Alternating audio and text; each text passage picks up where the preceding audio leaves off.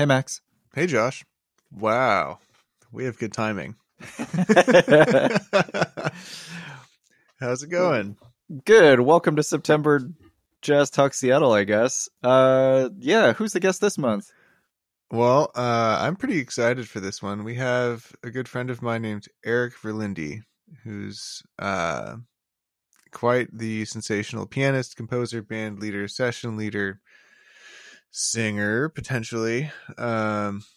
He plays And yeah, everywhere in Seattle. I don't think there's a single venue that I've been to in Seattle that I haven't seen him behind the piano. he's probably the hardest working musician in Seattle. He's I mean, there's the yeah. Owl and Thistle sessions that he's always at and hosting, and he's at the Capital Cider session all the time too. That's not still running right now, is it? I don't actually know. I know the Owl's going. I know, yeah, the Owl is happening. I thought the cider session was on hold still, but I could be It might wrong. be. So well, anyway, but that's on Mondays usually, right? The cider session, yeah. Yeah. And the Owl's Yeah, on I mean, Tuesdays. he's played with people like Arturo Sandoval, Lee Oscar, and old Seattle people like Buddy Catlett. I think we mentioned him last episode. Mm-hmm. Hadley Kalaman. I saw him play with a singer named Francine Reed at Teatro Zanzani, which was another thing that he has done from time to time, I think. And it was When did you meet incredible. I think I met Eric when I went down to the Owl and Thistle session for the first time. Huh. A long time ago. Just like how I met you at the Beaver sessions. Maybe that's why sessions are cool. That's how jazz musicians meet each other, right? I think so, yeah, a lot of the time. Yeah. And how new scenes kind of unfold. Absolutely. Well, yeah, let's talk to Eric. Let's Bring talk him to in. Eric. All right. Welcome to the podcast, Eric. How's it going? Oh, it's going great. Hey, thanks for having us. It is so great to have you here. I want to get started with a question that I've been wondering about for a really long time, which I guess we asked this about a lot of our guests, but I'm particularly curious for you. How did you get started with music, and piano in particular? That's kind of an interesting question, and there is a little bit of a story behind that. Perfect. So I got started at the age of like 5-ish. For Christmas that year, not only did my parents take me out to go see the Nutcracker at the Seattle Opera House or Seattle Ballet. I can't remember. Probably the ballet. Probably the ballet, right? But that was being held at the this is back in the day, so I think it was being held at the Opera House, but maybe not. Anyway, so they took me to the Nutcracker, and I was just like blown away. And after the show was over, I went down to the pit, and I saw all these musicians. Doing what musicians do, packing up their gear, saying good show, and, giving each other high fives. I don't know. They weren't really doing that, but in my mind they were, they're like, dude, you rock. And I thought to myself, wow, this music and all that sound was created by these people. And I'm like, man, if they could do it, I wonder if I could do it. So on the ride home, I pestered my parents for a violin. I was like, Mom, Dad, give me a violin. I want to play violin. And they're like, okay, well, we'll think about it. And for that Christmas that year, I didn't get a violin, but I got about a 24-key little keyboard, probably only, 2 octaves, but it had a record player attached to it. And so you could play your records, and at 5, I had quite an extensive record collection, as you can imagine. I had Superman records. I had Disco Muppet, which was a very good CD when you're 5. Very good. Disco Muppets. Yeah. That's awesome. Yeah. Disco duck. I'm gonna be a disco duck. Anyway, so right away, I started to, work on trying to figure out what the sounds on the music, on the record were. And, that really got me to start learning how to play by ear. And meanwhile, my parents kind of asked my aunt, who is a piano teacher up in the Gold Bar area. I grew up in Snohomish, Washington. And so we asked Aunt Maggie, who's a piano teacher, and she said, violin's actually a pretty difficult instrument to learn for young hands. Maybe piano lessons would be better.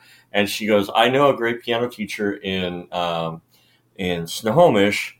Her name is Pat Reeve, and they were both part of the Music Teachers Association, so they always went to the meetings together for Snohomish County Music Teachers Association. So I got started learning classical music, but at the same time, I was also, learning stuff by ear. So, I feel like I, always learn music better by ear than by reading it. And if I learn a piece by reading it, generally I'll have to read it for a long time. But if I learn a piece by ear, it'll be with me forever, right? I won't have to ever look at it. So, yeah. So, So that's my story. Cool. That's really cool. So, I guess to me, it sounds like such a familiar story for a pianist to get started playing classical music, because that's how so many keyboard players get started with piano. But I'm curious, how did you fall into jazz, and what? You've mentioned that you've been playing by ear for most of your life, but when did jazz and improvisation factor in? Well, my Pat was pretty savvy on the fact that when she would give me like books that there was like piano books that say rockin' piano or jazz bluesy piano, and it would be transcriptions of basic things like boogie woogie left hand, basic blues. Songs that were kind of, that they were supposed to swing, and I did my darndest, but it wasn't really until 7th grade when I got into junior high school jazz band, and I was one of 3 other piano players that were in jazz band, and so that was kind of my jumping off point. I had a great director, Mike Mines. Was my director. He plays trumpet in the Jazz Police. That's been his gig. He's been doing that for 40 years, 30 years. That was the band down at Tula's, right?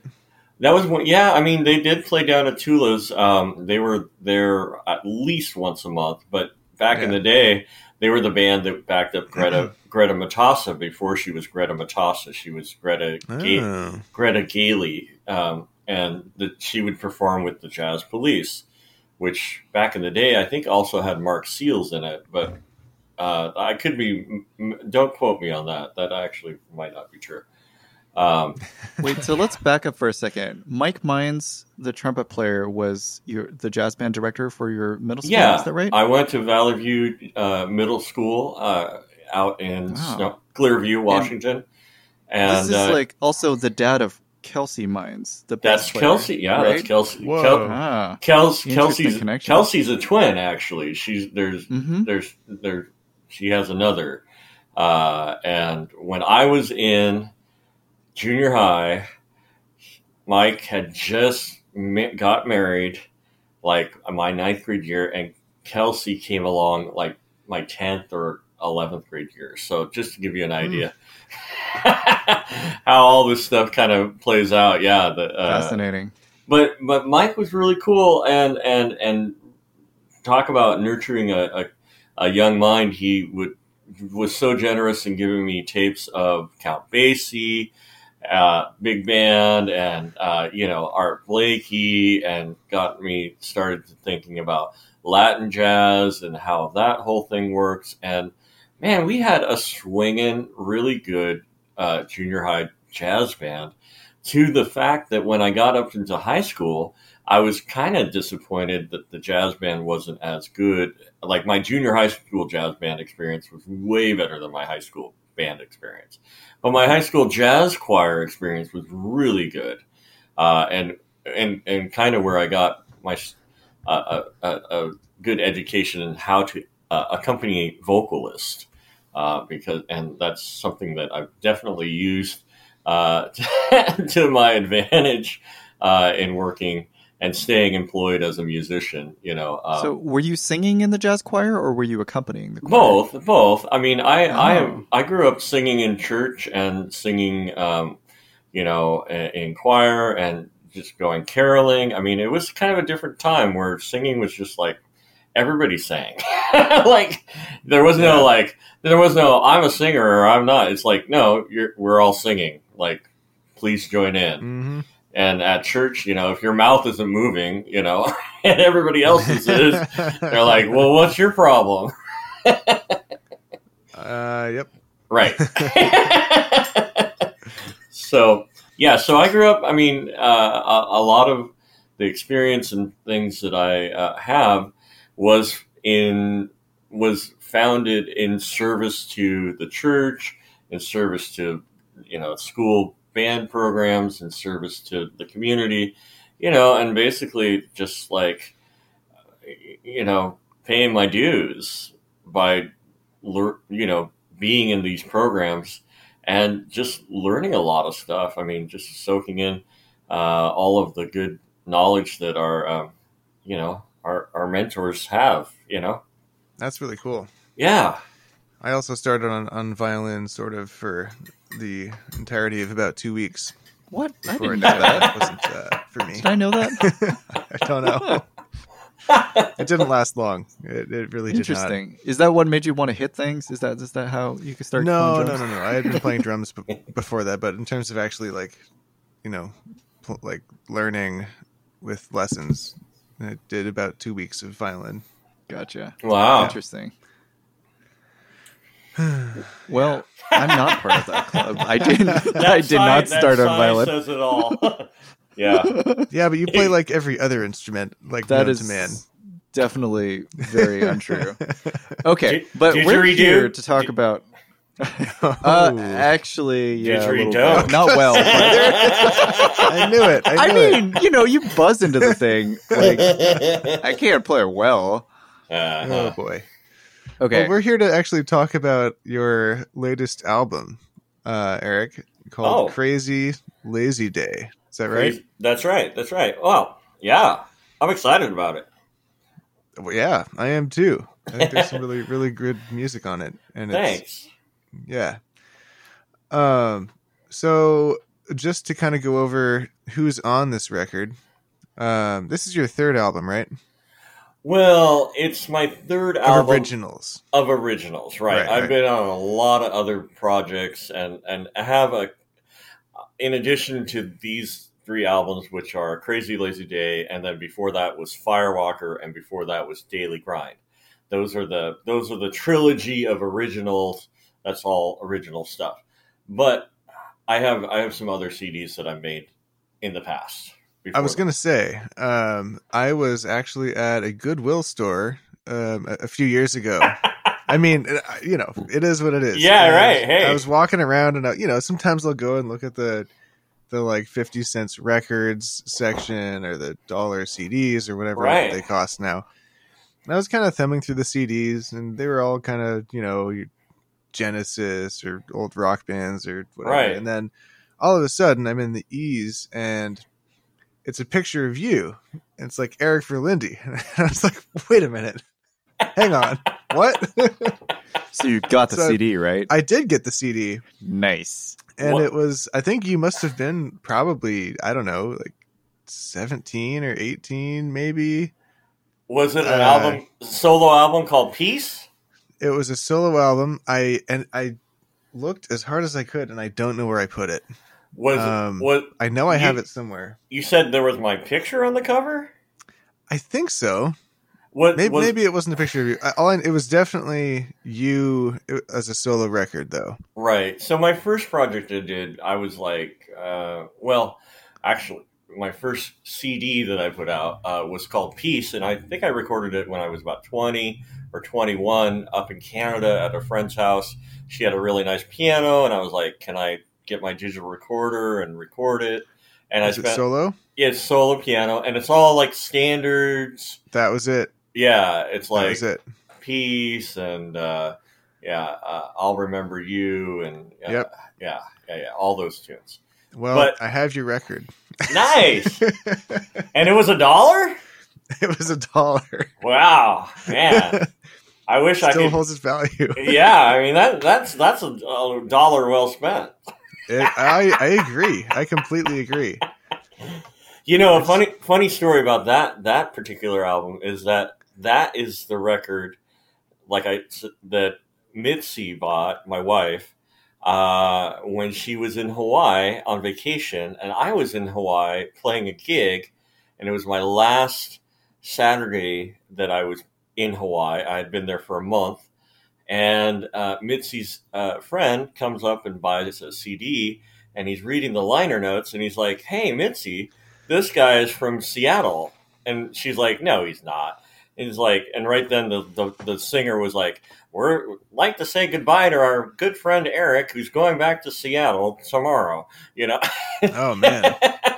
So she bought the CD, and then like months later, we were hanging out with each other, and she puts the CD on, and she sings the little notes, the little improvised notes that I was doing. And I was like, whoa, wait a second here. I'm like, you're not a musician, but you got a musician's ear, you know? And I was just like blown away because, I mean, she basically transcribed my solo from listening to it a million times or however many times she listened to it. But I was like really impressed. Wow. How cool is that? So Max, do you have any of those lines memorized or anything like that? Well, that's for another time. He's got a PDF of transcribed solos on the bootleg market. Yeah, okay. Selling them at the Angry Beaver sessions for $10 a piece. Yeah, exactly. He's making $9 a pop profit. That's good. Yeah, you just have to drive around the neighborhood with the speaker on top of the car, and that's how they do it in Mexico, man. We were in Cancun, and this whole band is sitting in the back of and it's like and they're just cruising down the street, and then you have a poster of like where their gig is that night. Whoa. And I'm like, that's awesome. That is brilliant right there. Get the band in the truck. Go around, rally the troops, you know? Hey, we're playing. Right? That'll get me out. Right, exactly. Man. Yeah, we're not working hard enough up here in the Northwest. Apparently not.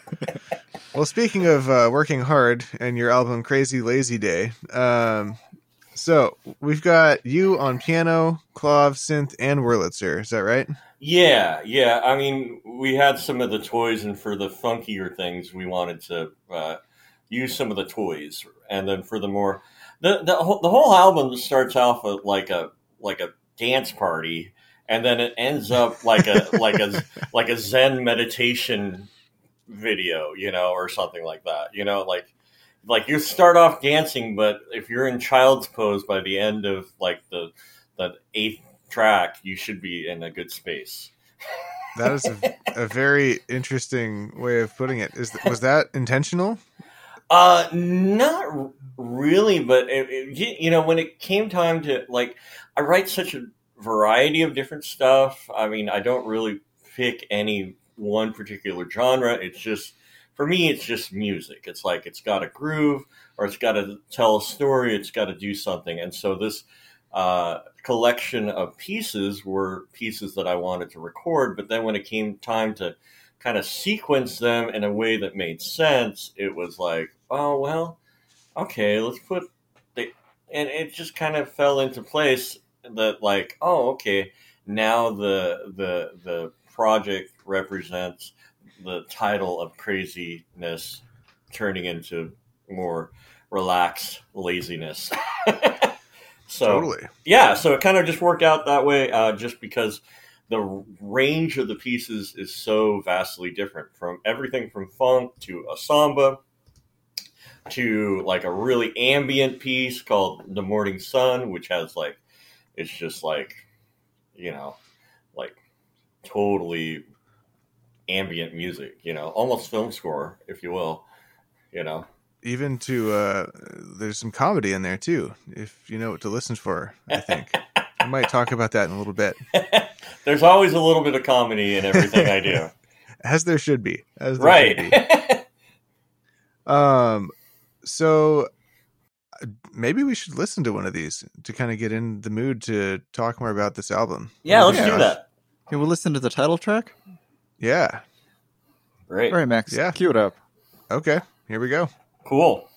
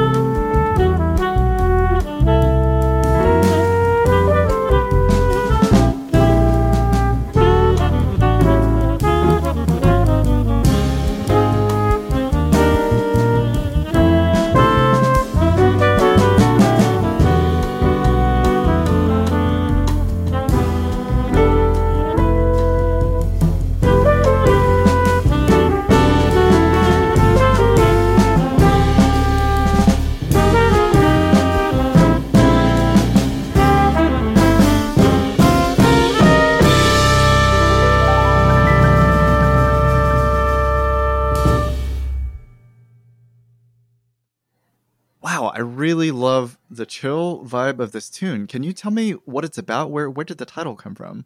Well, it's actually just kind of a bossa nova, really. And it's a tune that I wrote a long time ago, in the probably like 2000, 2001. And I was working on a boat at the time and spending a lot of time writing songs and stuff. This represented, I always make the titles kind of just a way to remember the experience. And this, I remember, was just like one of those days that it was just like totally stressful for the first part. And then like it just totally flipped around and it was totally the chillest after that. So, anyway, yeah, crazy lazy day. Could have been a crazy great. Hazy day, but maybe or. You mentioned it was on a boat. That wasn't Paul Allen's boat, was it? No, this was before that. This was I used to work on a paddle wheel boat called the Queen of the West, or as the musicians like to say, the Queen of the Worst. Oh no! And it was a week-long tour. It left from Portland, Oregon, and went all the way up to Lewiston, Idaho, via the Columbia and Snake River. And so we would go up 7 locks and dams, which would raise us up about 800 feet above sea level by the time we got to Lewiston, Idaho. Yeah, so it was cool. So I had a lot of time because we only played like 2.5, 3 hours a day. We played cocktail hour from 5 to 6, and then we played the show at night, which was from like 7:30 till, I don't know, 9:30, 10 maybe. And then the passengers, we played for dancing and stuff. But yeah, that's where I learned all about playing standards and playing different shows and, really honing in on professional skills. What skills do I need to be a professional musician? Interesting. Yeah, those gigs are always full of stories. Lots of stories. Lots of stories. Oh yeah. Stories we will not share on this podcast. Those are usually the best ones. If somebody really, really wanted to hear those stories, though, how would they go about getting that out of you? Oh, you'd probably just have to like have a beverage in your hand, and we'd have to be like talking in a club. Okay, so for all you listeners, in a much more stories, unofficial capacity, I can tell you some of these stories. Gotcha. Right. All right. So I love the band on this record. Can you tell me a bit about? Tell us well, about I tell you, these guys are like my favorite cats, and Jose Martinez is on drums, and him and I, we've been playing at the Owl and Thistle. I started playing at the Owl and Thistle in 2007, but Jose and I started playing at the Columbia Tower Club a number of years earlier. So we've been playing together for almost 20 years, and he's just a solid drummer and just like a spark of just wonderful fire, man. I tell you, he just always brings the fire to the session, and that's what you need when you're making this music. You need to add some fire, Jose is amazing. Yeah. So, and of course, I miss him dearly. That he's out, and he's currently in Chicago doing the Teatro Zanzani show out there until December. So also on the record is Jeff Bush, as we like to say, Bongo Bush, and Bongo's been in my trio for the last, I don't know, 10 years. I mean, we started playing in 2012 at Para T, and that's when we started the Monday Night Jam, which now is about that place, the Capital Cider Jam. So, yeah, so I basically thought to myself, well, these guys, Dean and Jeff, they're always on the scene on the Latin music stuff, and that's the kind of music I really like to play. I really like people that know about the different types of Latin grooves. They know the difference between a samba and a maracatu, and they know the difference between salsa and Mozambique and Afro and all the different son montuno and,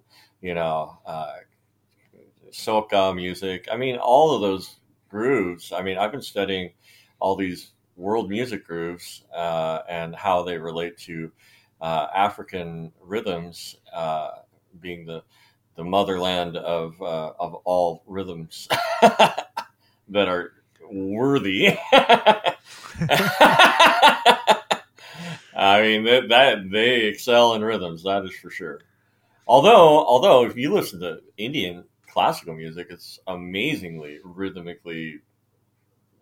It's a bit of a different school. It's a totally different school, but one that's really fascinating. And I tell you, like they just split it up a whole different way, which is great. It's very true. Yeah, it's really cool. It's not a Western way of thinking, that's for sure. I love it. I do too. Cool. Well, we've heard a little bit about the rhythm section, but I'm curious about those horns. And actually, get to those horns, and then let's talk about the horn also right after that. Let's talk about the horn section. So, Hans Teuber has definitely been on the top of my list, just as a musician and also as a person, as a human being. He's just the guy who always plays the right note, and he's the guy that plays with all soul and all. I mean, it's never about chops. It's all about just elegance and beauty and gritty, and like it's all the good stuff. And then my buddy Thomas Marriott, who we've been musical buddies for 20 years as well. Again, here's the guy who's at the top of his game. And, so I just picked like everybody who was just at the top, the A-list. I'm like, let's get the best people we can get in there for the budget that I had, of course, I mean, if I can expand out my budget, I'm going to be called Pat Metheny, I'm calling all the cats. You might not end up being the band leader at a certain point. Right. Like, your name isn't on the album.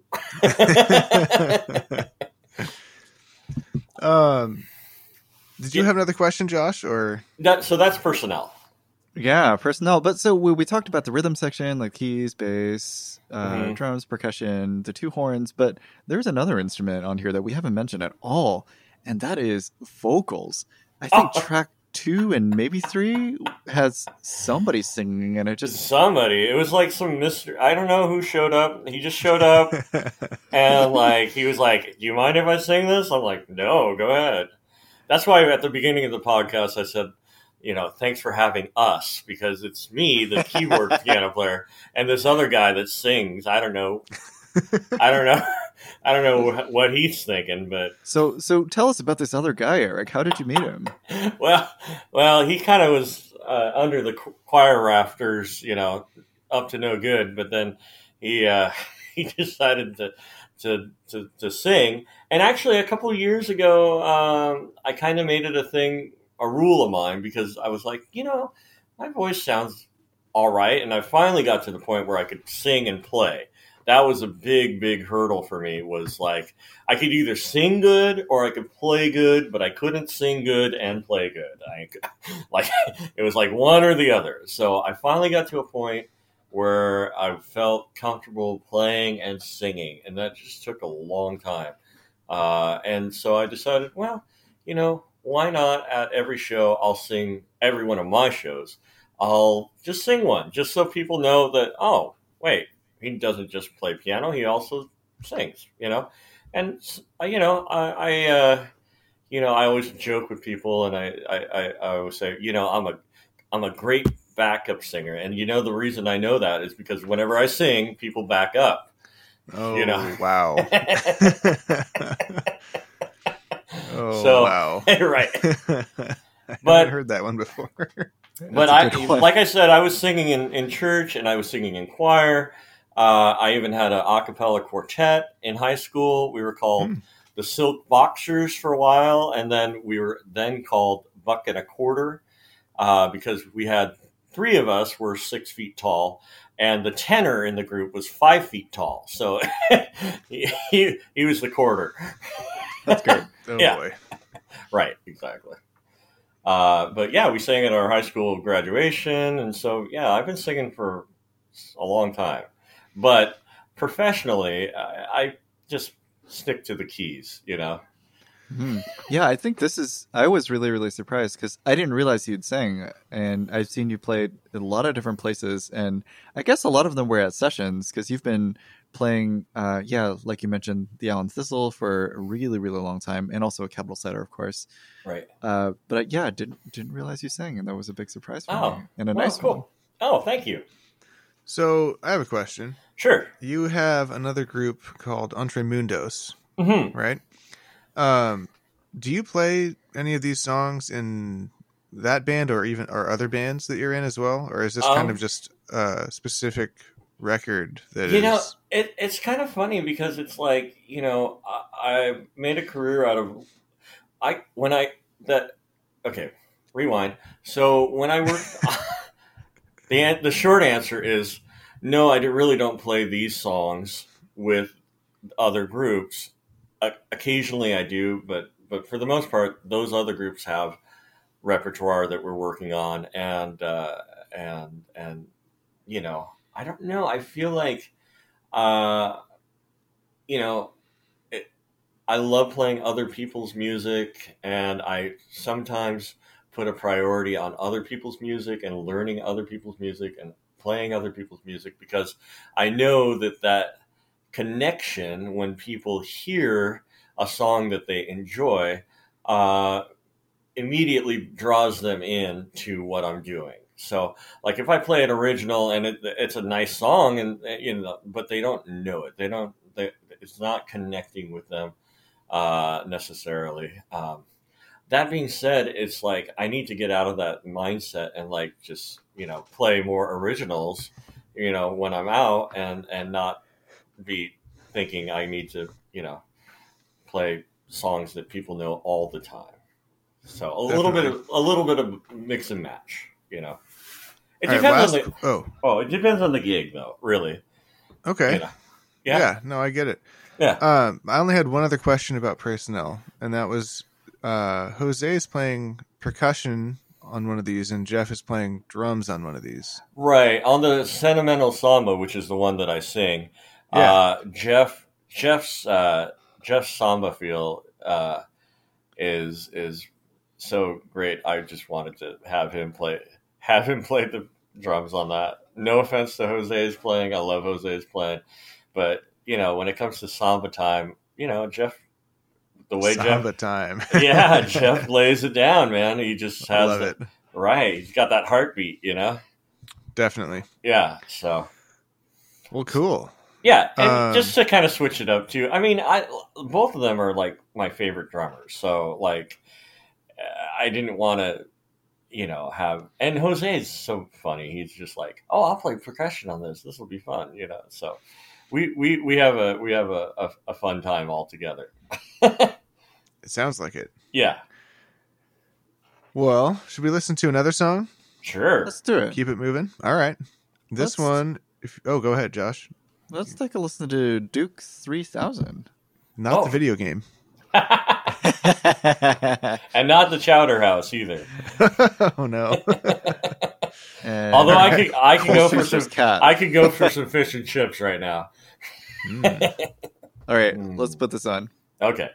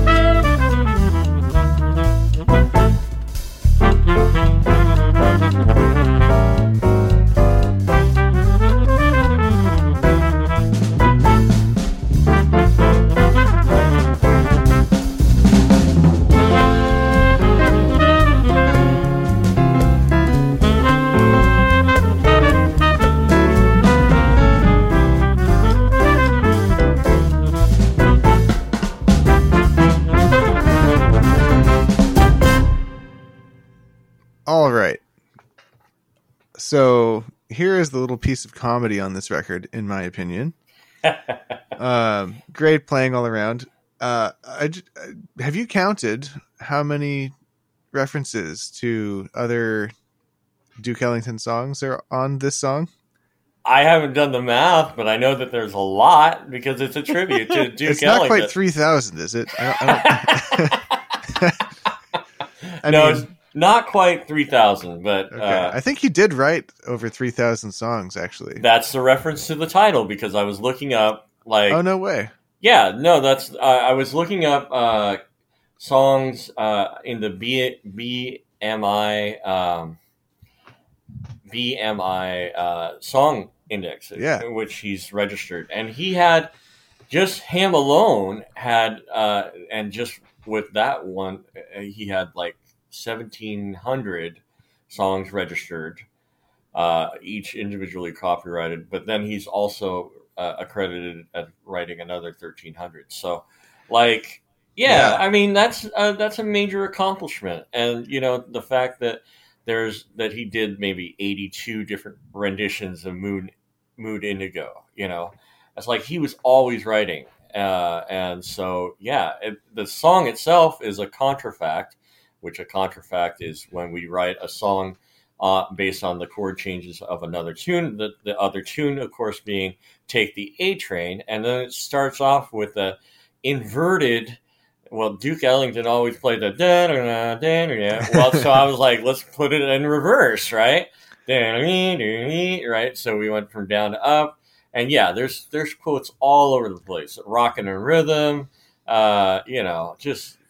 yeah, I mean, it's supposed to be a tribute to a wonderful composer and somebody who I mean, I don't know about you, I haven't written 3,000 songs, you know, and to have somebody like that in the American history and not acknowledge that Duke Ellington is one of the single most greatest composers and prolific composers that's ever been on this planet, you know.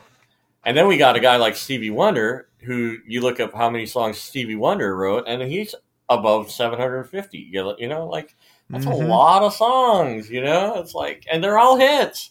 You know, Story has it. Duke was writing a song a day for years in a row, and I mean, I mean, I wonder how many weren't published as well. I'm sure there were some of those too. Right. I would be so excited to hear a bad Duke song that didn't get published because he didn't like it or something. Well, it's probably amazing. You can probably find it. Take the B Train. Nobody liked that one. Or the C Train. It wasn't fast enough. It made too many stops. Oh wow. Well, the problem with that train is it went directly into the ocean. Oh boy. Oh no.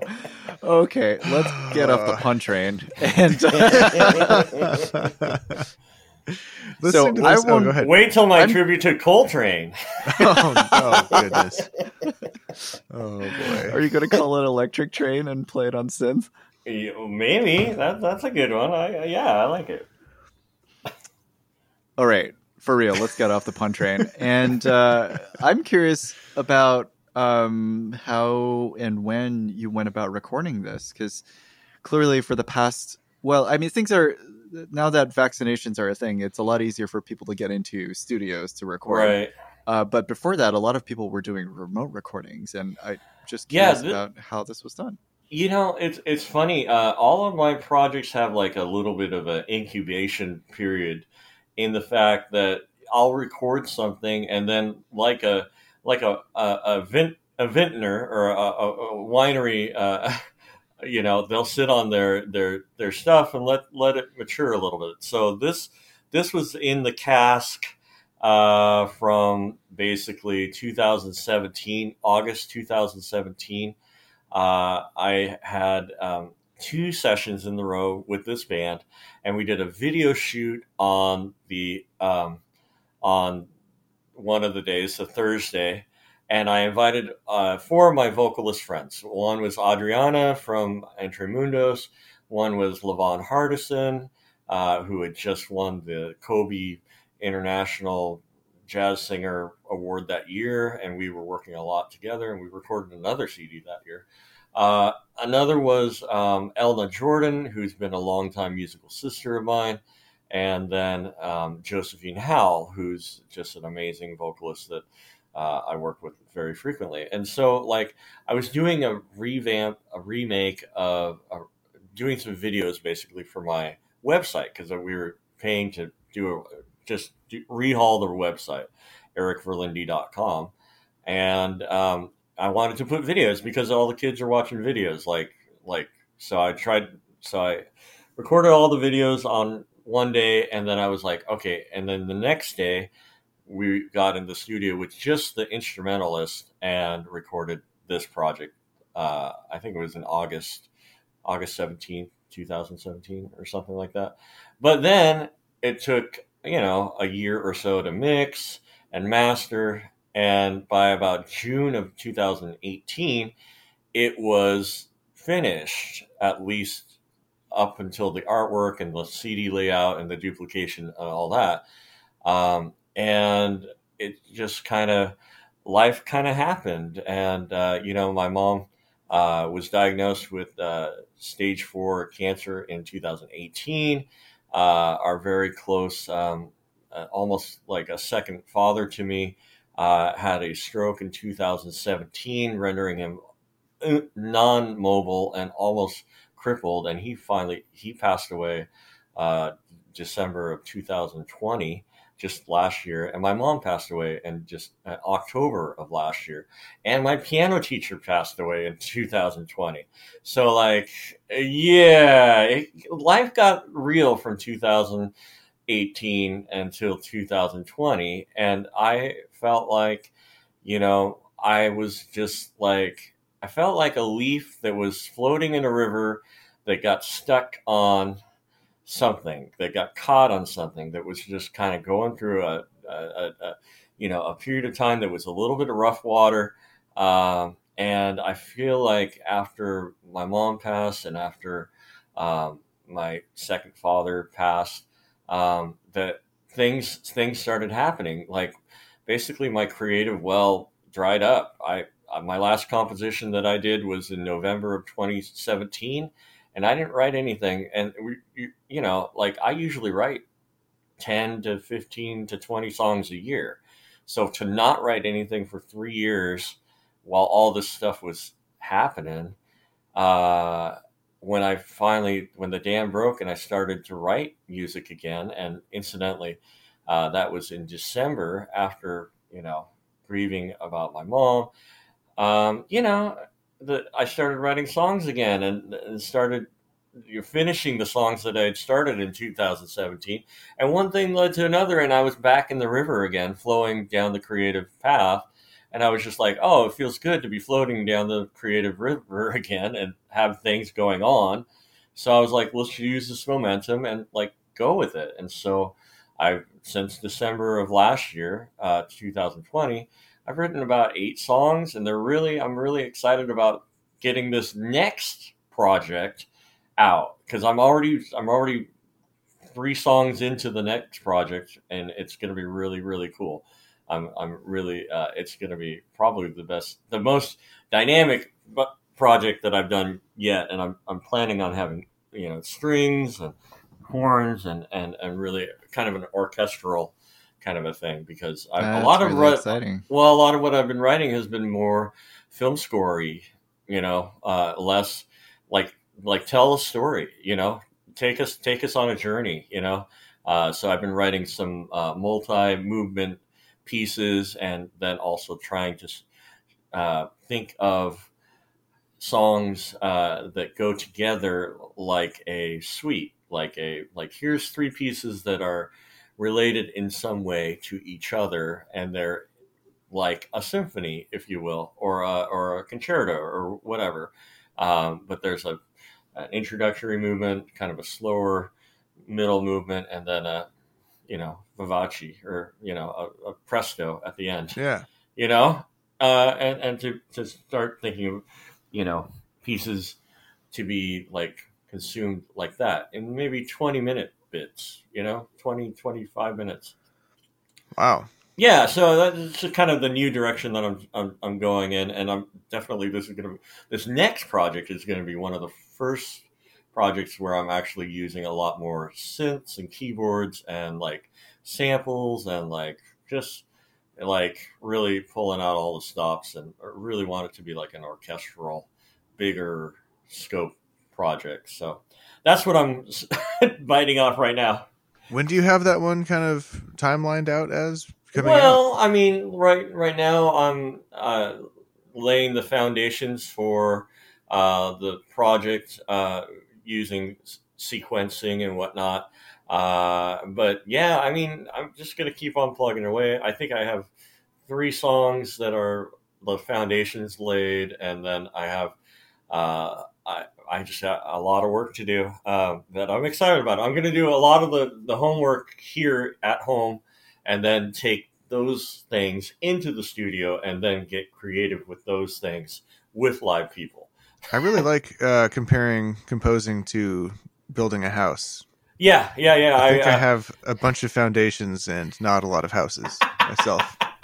Well, I just did a project with Lavon Hardison. We recorded a Christmas CD project, and it was just so easy, the process. She came over to my house, and I told her, I go, okay, today we're putting the bricks in the yards, right?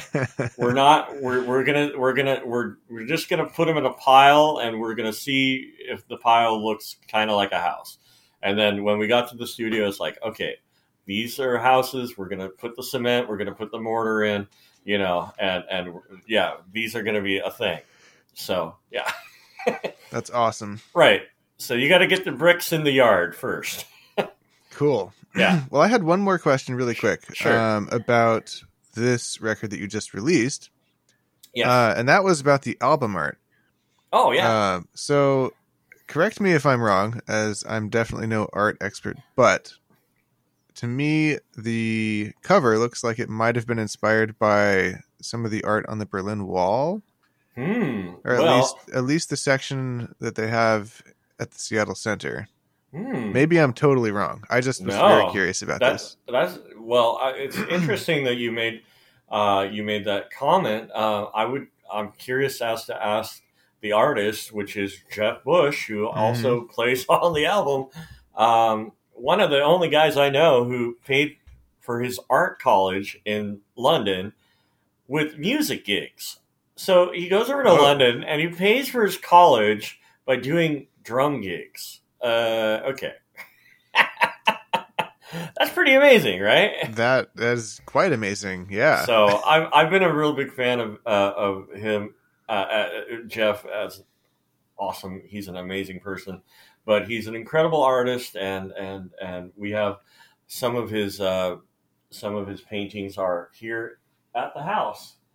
Huh. Yeah, they're things that I look at daily, and he's just like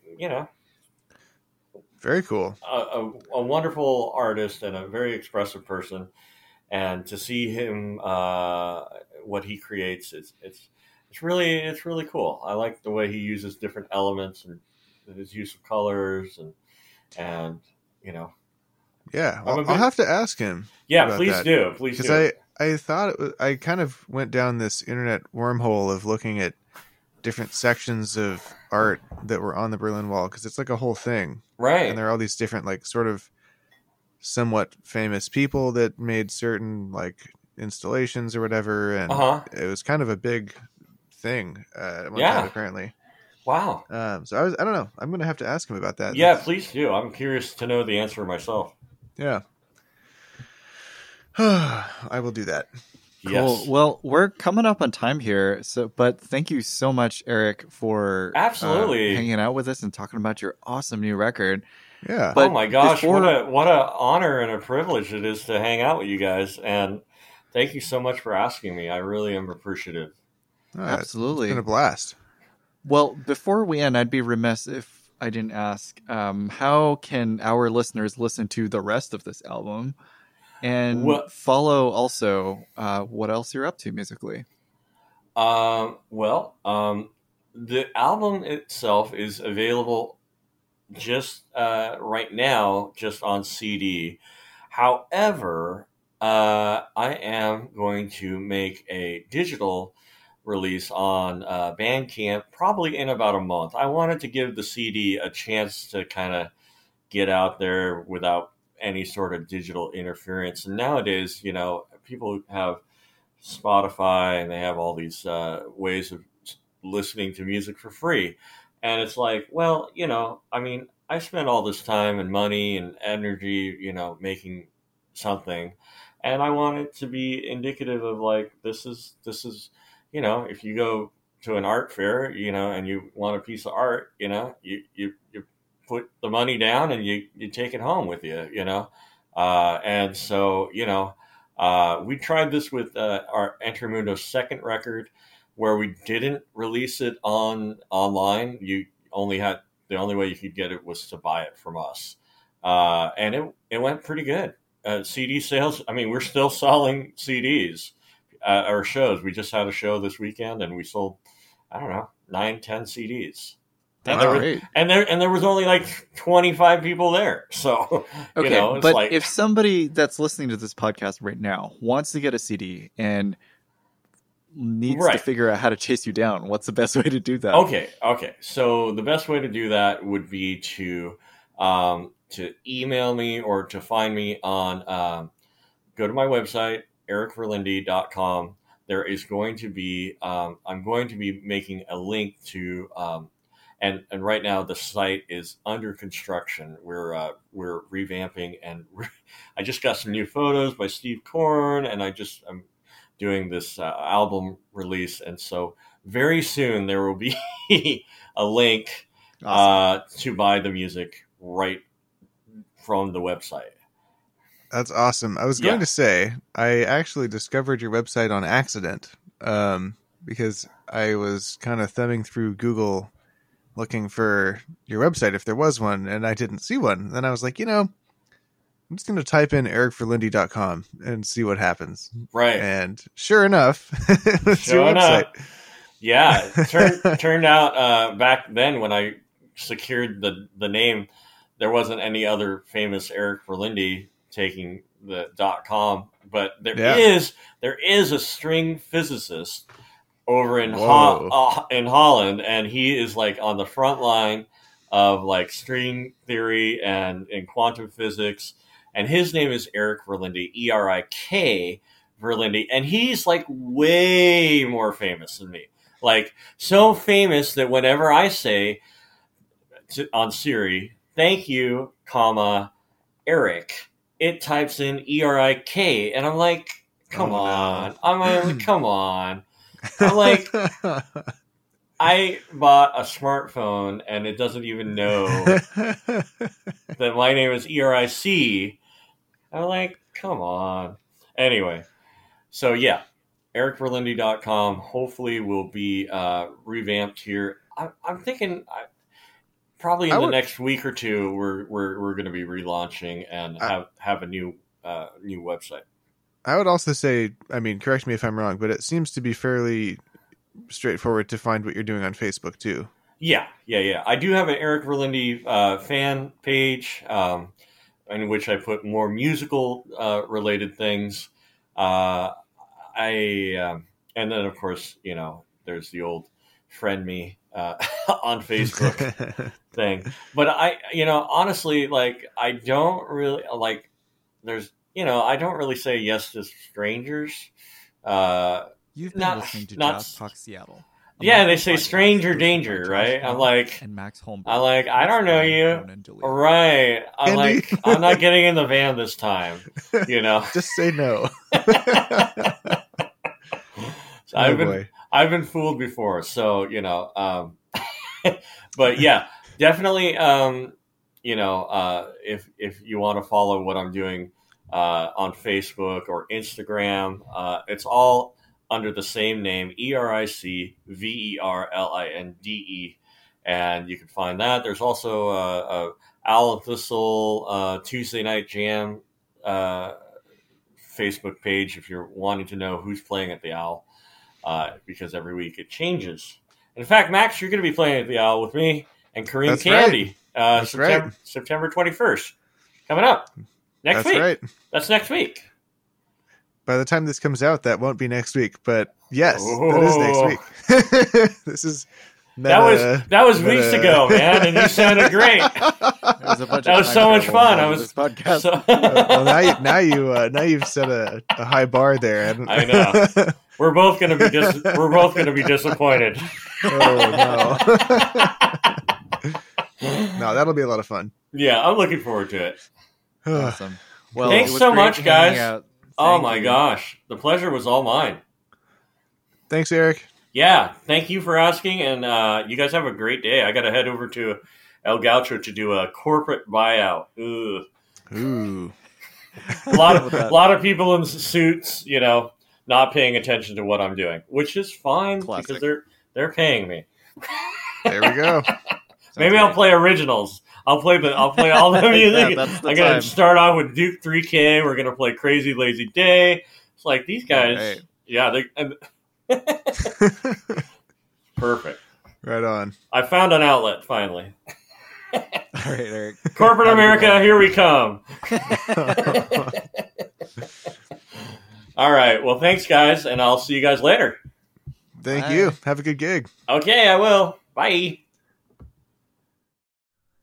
You've been listening to Jazz Talk Seattle, a monthly podcast hosted by Josh Howe and Max Holmberg, mixed by Ronan DeLille.